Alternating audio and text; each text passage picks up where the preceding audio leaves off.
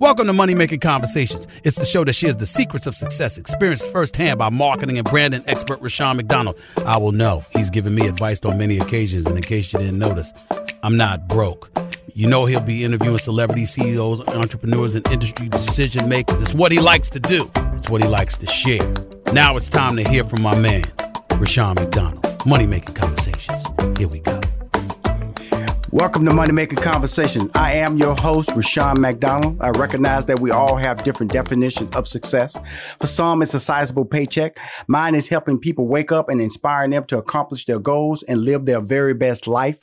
These are my passions, and that's what I'm going to do for you. That's why I bring guests on my show, so you can hear their stories. Their stories may be similar to what you're going through or what you're trying to achieve.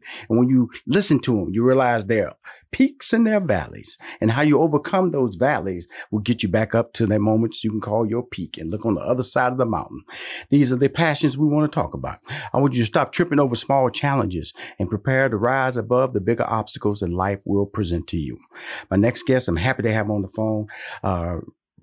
He's Rasheed Wallace. He's a Philadelphia Sports Hall of Famer and 16-year NBA veteran and 4-time NBA All-Star. He's a philanthropist, activist, high school basketball coach, and co-host of Let's Get Technical podcast with his former NBA teammate, Bonzi Wells. Rasheed is dedicated to helping his community and bringing people together. He provides food and resources to underserved communities in cities including Philadelphia, Charlotte, Durham, Flint, Detroit, and has been a leading voice into the calling for an end to gun violence, police brutality, and racial injustice. Please welcome to Money Making Conversations, Rasheed Wallace. Hey, thanks for having me. Appreciate it. Had a lot to say about you, Rasheed. It had nothing to do with basketball. I just said the basketball in the beginning. But after that, man, you're all about the community, man. Tell us about that transition, man, from the NBA to be a person that has a voice that's not tied. You know, you always be known with sports. That's part of your brand.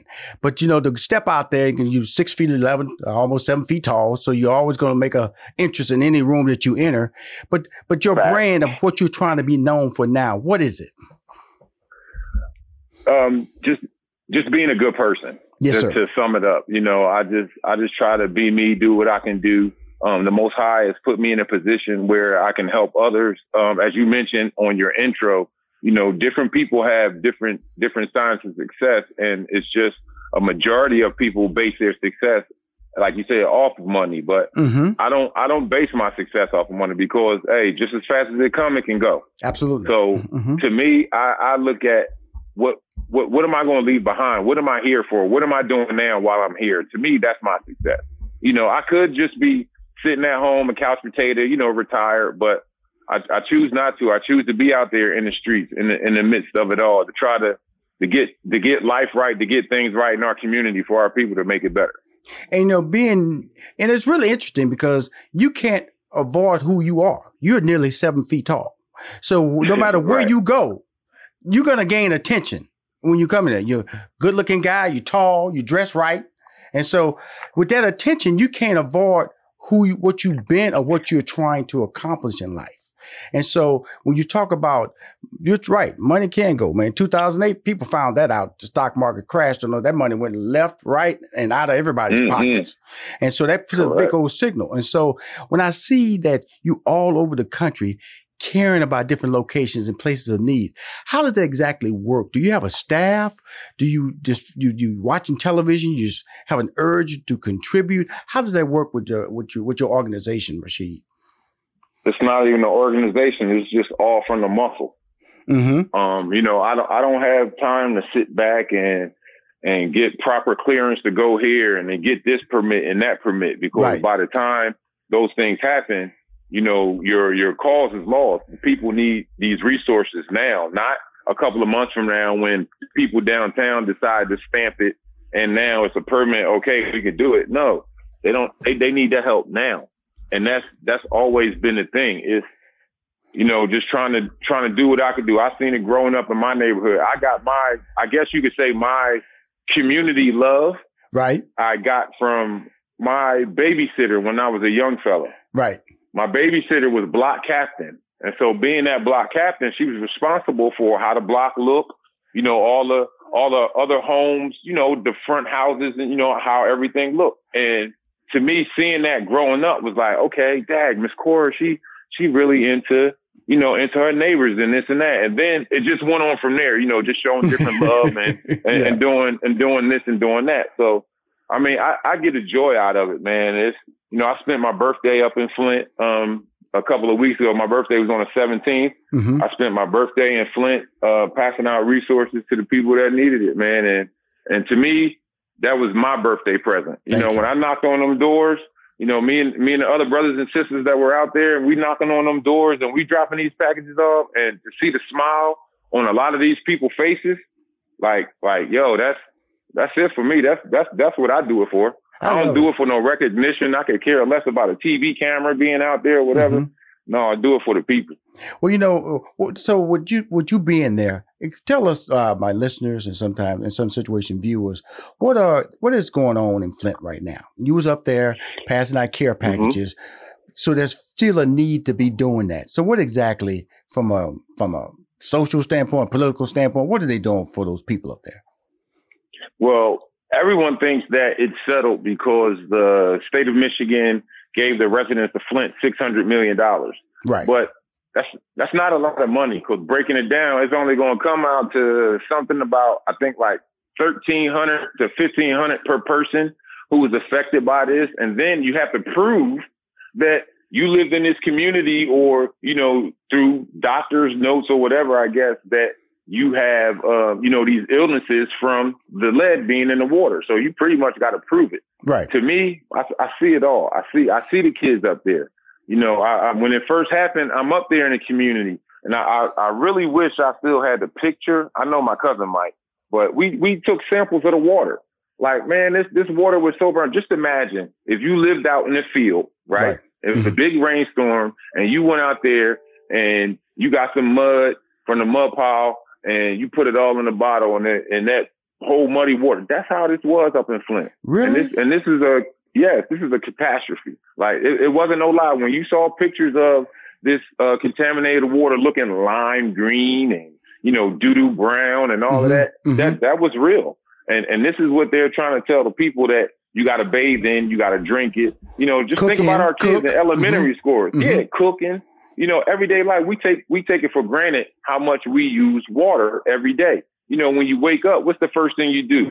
You take your shower, brush your teeth, and all of that, right? Right. Then, as you just mentioned, water for your cooking, your coffee or your tea. Every day, and they have to live out of with bottled waters, with gallon bottled waters. And you got to heat this up. This is how you got to wash up taking bird baths. And it's just a certain area in Flint. Now, so I'm kind of tapping into your emotions, because I know you're always, in the NBA, you've always shown me you're an emotional guy. And you're seeing this because a lot of this stuff is out of your hands. You can't do anything, Rasheed. You can go up there, you can pass it out, but this is only like they say, a band-aid over a gunshot. Really. That's all it is. Right. And so how do you walk away from that? And how do you maintain some degree of not just wanting to punch somebody in the face for being stupid, because they see the same thing you see, and they have the power to correct that problem? Yeah, fact. But the people that have the power to correct the problem are dragging their feet. Right. Why? Because their family and loved ones don't live in this area. Right. Here it is. Like it's one specific area where we go to in Flint, where it's a majority of elderly people living. So, of course, they can't get out there to that grocery store. No matter if they got younger people in their family or not, you might not be able to get out there. Or, you and your husband, or you and your wife, y'all elderly living by yourselves. It takes y'all, some time to be able to go out and do things. Well, that's why we here, and I don't have no problem with going door to door, because it's first of all, it's all a peaceful matter. And if the people want the resources, boom, I'm gonna leave them or sit them inside the door. If not, it's no problem. I still hope you have a blessed day. Right. So it's all about just as you mentioned, the look on those people's faces when we leave, and for us to say like, yo, we'll be back up in a couple months. We're gonna get the resources together again. Like they look forward to that. It's like almost like a Christmas to some people, because it's like through the city, through the state, they don't care about them. They don't. But we got to let them know, hey, look, y'all still our brothers and sisters. We care about y'all. We care what's happening to y'all. And that's why we're here.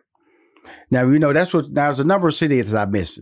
Clinton is pretty obvious what's going Flint, excuse me, pretty obvious what's going on. I mentioned Philadelphia, Charlotte, Durham, and Detroit as some of the cities that you went in and underserved communities. Can you tell us what you're doing in Philadelphia or what you've been doing? Because I like really the people to hear your story because, man, you're all over the country. And participating and trying to make change. And I know you say, hey, man, I don't care if a camera not there or somebody's not there taking pictures, but I wish they are. I hope they are. I've seen you on social media. I've seen it because we need to have this story told because you're living it and it needs to be documented. And that's one of the reasons I wanted to bring you on the show. Hey, man, I know I'm a big fan of your NBA career, but man, what you're doing in the community is amazing, man. And so what was the challenges in Philadelphia? Well, the first thing we're doing coming up October 16th and 17th. Mm-hmm. The 16th, myself, Leonard Stewart, who's the coach at Simon Gratz High School, and all the powers to be at Gratz High School, we're trying to put together a memorial for a former player who got killed to some senseless gun violence. Wow. And so we're going to put a rally together, to drop the guns and get some hugs or, any type of slogan like that. But the main catch is it's all about peace. For us we always talking about, the white man is, the white man that. Well, guess what? Well, if you help yourself out first, you can't blame him for everything. You can't blame the white man for everything because we do a lot of it to ourselves. Right. So if we gain that knowledge and one thing I like to say is positivity is power. Even though negativity travels faster, everybody's spreading it more and saying it more. But guess what? The power of positivity can travel just as fast. All you got to do is get that right moment with them right people to touch other people. And what we have going on is the Drop the Gun. And October 17th, we're going up to Lonnie Young Recreation Center in East Germantown. And we'll be stationed there. And we're going to do the same things that we do in Flint and in other places where we knocking on door to door, passing out resources. It's hard right now for everybody out here, man. I know it really is. It really is. And then when you want to be a voice to end gun violence, police brutality, and racial injustice, we all know during the pandemic, I would tell people, man, I'm older than you. And so I don't, the fact that I'm not comfortable when a police officer pulls me over, even though I know I've done nothing wrong, that's not fair. That's not fair, Rasheed. And what happened to George Floyd kind of ignited not just black people, but white people finally kind of saw. And, it's like a perfect storm. Pandemic, they're at the house, they're getting to watch something that everybody kind of knew. Their parents knew for sure. The young people were being shielded by it. They open their eyes and go, okay, that's why I enjoy seeing so many white people marching. I like that. That brings joy to my heart. And so when you're talking about battling or trying to bring attention to it, what role are you playing in all of that, Rasheed?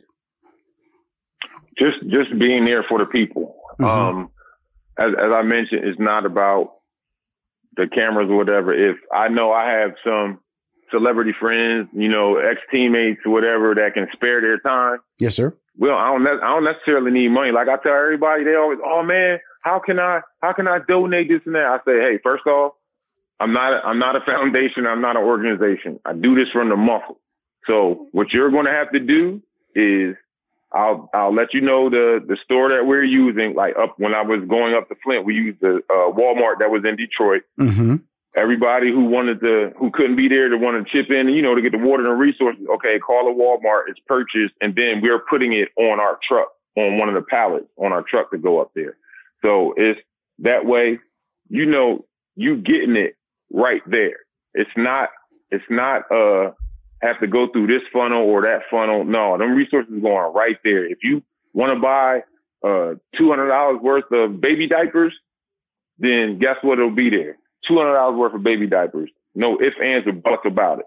I don't want to become an organization to where I have people doubting what I'm doing and thinking that their money, like, oh man, that money ain't doing nothing. That's a scam. Mm-hmm. No, I'm not a scam. I'm right there with it, and it can't be. Right. We know it's important that you say that because people do question you. But you're a successful person. He's just out here temporary. That's why I like what you said. You tell the people you come back because they think it's a one-off. And you are a celebrity. You're a star. And so, he's down here just to make himself feel good this week. But when you come back, that validates you to the community. It really does. And I've been in that position. I've been in that position where I've spoken to at-risk students that these are one step away from going to jail if they make one more mistake. And their biggest cry to me was, "No, you ain't gonna come back. Yeah, what you gonna get up out of here? Your time's up, okay?" And they get that little half clap, Rasheed. And so, but I had to come back every week before I got them to believe that I cared about them, and that's really hard. And that's why, when I'm talking to you, you understand what I'm saying. It's like that's why I understand why you went to high school coaching. I'm sure because you wanted to reach these kids and show that you care. Plus, you have your success story in the sport that they want to play. You went to college, and then you proceeded to last in the NBA for 16 years. You was an all-star. So that's really, you're an example. You're using your life as an example to them, I'm assuming, correct? Oh, definitely, because I'm definitely not coaching for the pay. I'll tell you that. Well, you said the muscle now. Come on, Rasheed. You said the muscle now. It's that high school basketball, it's nice. I love it. I have the chance to help mold and guide these young kids into becoming something in their lives. Right. You might not necessarily be a professional athlete, but you will be a professional motivator. This past season, I had 5 seniors. Yes, sir. Well, I can't take credit for 3 of them for the simple fact that they were playing football, so they already were good football. It was just the fact that they're athletic and could play basketball.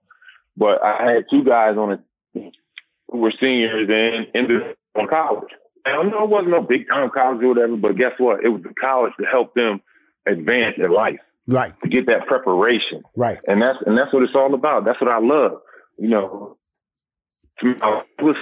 a hard road. Really? But guess what? Hey, that's why I coach here. Absolutely. And like you said, the thing that your mantra had always been is not about the money. And so I didn't expect it. When I was talking about high school, I wouldn't expect you to say they're paying you because we know that's not the case. We know that you're there to change lives. And when I look at your whole agenda, is about changing lives. Now you have a podcast and it's called Let's Get Technical. I'm assuming that's tied to some things you did in your career in the NBA. Rasheed, since you set the record, can I tell everybody about the record you set in 2000, 2001? Received 41 technical fouls over a span of 80 games, about 1 technical foul for every 2 games. What was going through your mind that season, Rasheed? Oh man, I had a lot of things. I had some family things, and then just some of the pressures of just playing and wanting to win, right? And playing against great adversaries at that time. It was also a fact of in my opinion, they try to control me, right? And I know I'm a grown man. You're not going to control me. I'm respectable. I'm not going to do nothing stupid to jeopardize my job, right? But damn, let me be me. I'm gonna do my work, and then it all came out in the end when I was vindicated through certain actions. And it's really important. Like you're on there with Bonzi Wells. So I'm based in Atlanta right now, but I'm from Houston, Texas. So I know Bonzi Wells, Ball State baller. When he was with the Houston Rockets, and you ran into him up in Portland when he was in Portland, right? When he was drafted by the Trailblazers, right? So did y'all bond immediately, or just a relationship that kind of like grew out, and you guys just because you got traded several times, and so did he. How did you guys maintain this relationship? Well, it was first. Bonzi's my rookie. That's my guy right there. Absolutely. He was my rookie in Portland. We drafted him, and when he came, truth be told, I didn't know nothing about Bonzi because at the time, the powers that be that were in the front office wasn't pretty much sharing who they had ideas of drafting or any of that. They didn't share that with us, so which was fine with me. Hey, I ain't got no problem with it, but when Bonzi first came in there and the first practice, that we had. You know, he was a little timid. Mm-hmm. He was a little timid because he didn't know quite what to expect because it was all new for him. Because 6 months before, he was just watching this on TV. Right. And here it is now. He's in practice with it. So, you know. So let me ask you, Rasheed, that really does affect players like that? You know, to come in and see you guys and realize they are on the floor with you guys. Does it really affect players like that? Oh, yes, it does. It does. It's everybody gets starstruck, especially if it's a player you like. Like when I first came into the league, man, let me tell you this. Patrick Ewing was my guy. Right. All right. Right. And so I came into the league playing against Pat. Pat bust my ass. But I'm mainly still in awe, like, yo, damn, I'm playing against Pat Ewing. And here it is, boom, he dunking on me. Right. Oh, I'm playing against Pat Ewing. And he hitting a little fadeaway jump shot. I'm like, man. So, yeah, we get starstruck. But Barnsley snapped out of it within the first week, though. Right. And once he came around, we seen he was a dog. Oh, yeah, young fella, you going to be good on this team. Come on. Right. Now, you know, I'll be remiss to talk about you got to play against Michael Jordan. You know, I didn't, all I was just a fan, just watching the guy and give us your impression of playing against this guy and his abilities and his talents on the basketball court. We're just talking about the basketball court and Michael Jordan. I would say he's probably one of the top competitors that I've ever seen and played against. You know, and literally, he wants to beat every game. I'm talking about it could be anything. Like you guys could be playing pig or horse. Right. Or like, oh, I bet you that I could throw this football farther than you. Right. Oh, no, you can't. He's that competitive where he wants to beat every game. And that's what drove him. That's what drove him to be the player that he was throughout his career, because I'm going to be the best. Right. You better be ready because I'm coming. I'm going to be the best. And playing against him, it was the same thing I just mentioned about Bonzi. I was in awe too the first time I played against Mike when I was in Washington. Right. You know, because again, I'm watching this man, you know, up in a dunk contest and in the championships, and boom, now here I am. I got a front row seat to see this brother. Right. So it was definitely fun, but he's a hell of a competitor. Cool. Now you got a hell of a competitor on your podcast show. Let's get technical. Now, we talked a lot of things about the community. What is your podcast show, and what is your interview angle, and what is your approach, and what is the point of view of your podcast show? Let's get technical with Bonzi Wells. Well, Bonzi and I, our main thing is to get information out there and to have fun with it, to be different. You know, there are a lot of professional athletes who have their own lane in dealing with podcasts and, you know, some YouTube stuff and all of that. But Bonzi and I, of course, we're different, two different personalities, but we're going to let the people know from our point of view. You know, we're there. We're there in the communities. You know, Bonzi does community work as well up there in Indiana where he lives at. Our whole show is just more than basketball. Yes, it is. We're more than even though that was our job, but you know, we want to be known for having some insight on football, boxing, baseball, you know, a whole lot of social injustice that's going on now. Just a lot of things. We touch on every topic. Now, the interesting thing, I'm just letting you know, Bonzi is a hoot, as they say. As my mom would say, he's a hoot. He's funny. He's entertaining. You know, he's sarcastic, and so their personalities blend. Because you know, Rasheed's a little bit more edgier than Bonzi, but they're both passionate. But they have different ways to get to the passion, and that's why I enjoy seeing the show. I've seen a couple of episodes. I laugh because of the fact that, you know, even in the booth, there's a height difference. Okay, and it's really cool. But I have you read the book yet, Rasheed? I have a couple children's books. Okay, cool. The reason I want to bring up this famous line, "Ball don't lie." First time I heard it, and reason I want to close the show talking about that, because it's more than just about basketball. When I really broke it down, and it's about life don't lie. It's about effort. And I don't want to get too far into the description, because I wanted to be said out of your voice, out of your tone, out of your language, because of the fact that, you know, and when I first heard you say it, you know, I was like, that's so profound. And then when I did my research, I went, wow, this really applies to corporate America. This doesn't just apply. This applies to education. This applies to what America's going through right now. It doesn't lie. You know, brutality, the COVID-19, the economy, the indifference between racial indifferences that we have in America, because the ball don't lie. In the end, it tells the truth. Tell us how you come up with that phrase, ball don't lie, and tell us if you ever write a book for adults, that has to be the title of that book. But let's go talk about it. Ball don't lie, because I'm just telling you, I know you've talked about it a lot in your life, but it's so profound, man, and it means so much to so many different people. When you go to Flint, ball don't lie. It don't lie. That young man dying, being shot, ball don't lie. Drop these drugs. But let me say, I'm not stealing your thunder. Rasheed, tell us what ball don't lie. How did it come about, and how did you realize it was a unique phrase you had to hold on to?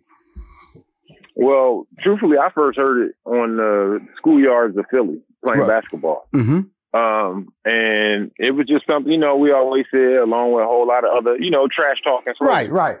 So when it's like, okay, say you and I are playing, right? And boom, you try to take me to the basket, and you think I fouled you, but we both know I didn't foul you. You call foul because it's game point and you missed the shot. Right. So it's all right. And then so boom, so you get the ball back and you miss the shot and I get the rebound. Hey, that ball don't lie. So come on, now it's my turn. You know what I'm saying? So it just carried over to the NBA, and you know, I was mainly saying it when the refs would call these weak, cheesy fouls on me, and the guys would go to the foul line and they miss that first shot. Hey, ball don't lie. It's karma. Right. It's the basketball god. Right. That's hot, man. You know, I wanted. This is the first time we've spoken. I hope you keep me in your memories about any opportunities. If you ever want to do a documentary, man, ball don't lie documentary, because that's what you're doing right now, Rasheed. One thing about my gift, man, I see stuff, brother, and I see it come to truth. And you are special, man.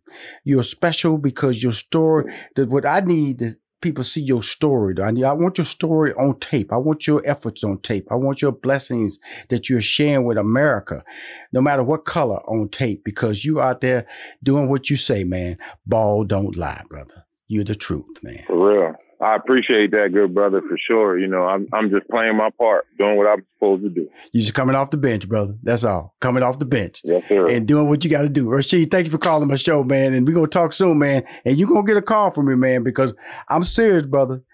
You might not want tape on you, but I'm going to put some tape on you. Okay. You can ask anybody about Rasheed McDonald. I say what I'm gonna do, man. You too special, brother. You way too special, man. Be sitting around here talking about, hey man, muscle up. Now we're gonna muscle up together and put you on tape, because you changed this world, man, by what you do, and you are a global phenomenon, man. You know, what you're doing in Flint is worldwide. You know, what you're doing in Detroit is worldwide. Durham, Charlotte, Philadelphia. All those efforts that story needs to be told, because if we don't let you tell the story, man, then guess what? We don't win. If you want to hear any of the interviews on Money Making Conversation, please go to moneymakingconversation.com. I'm Rasheed McDonald. I'm your host.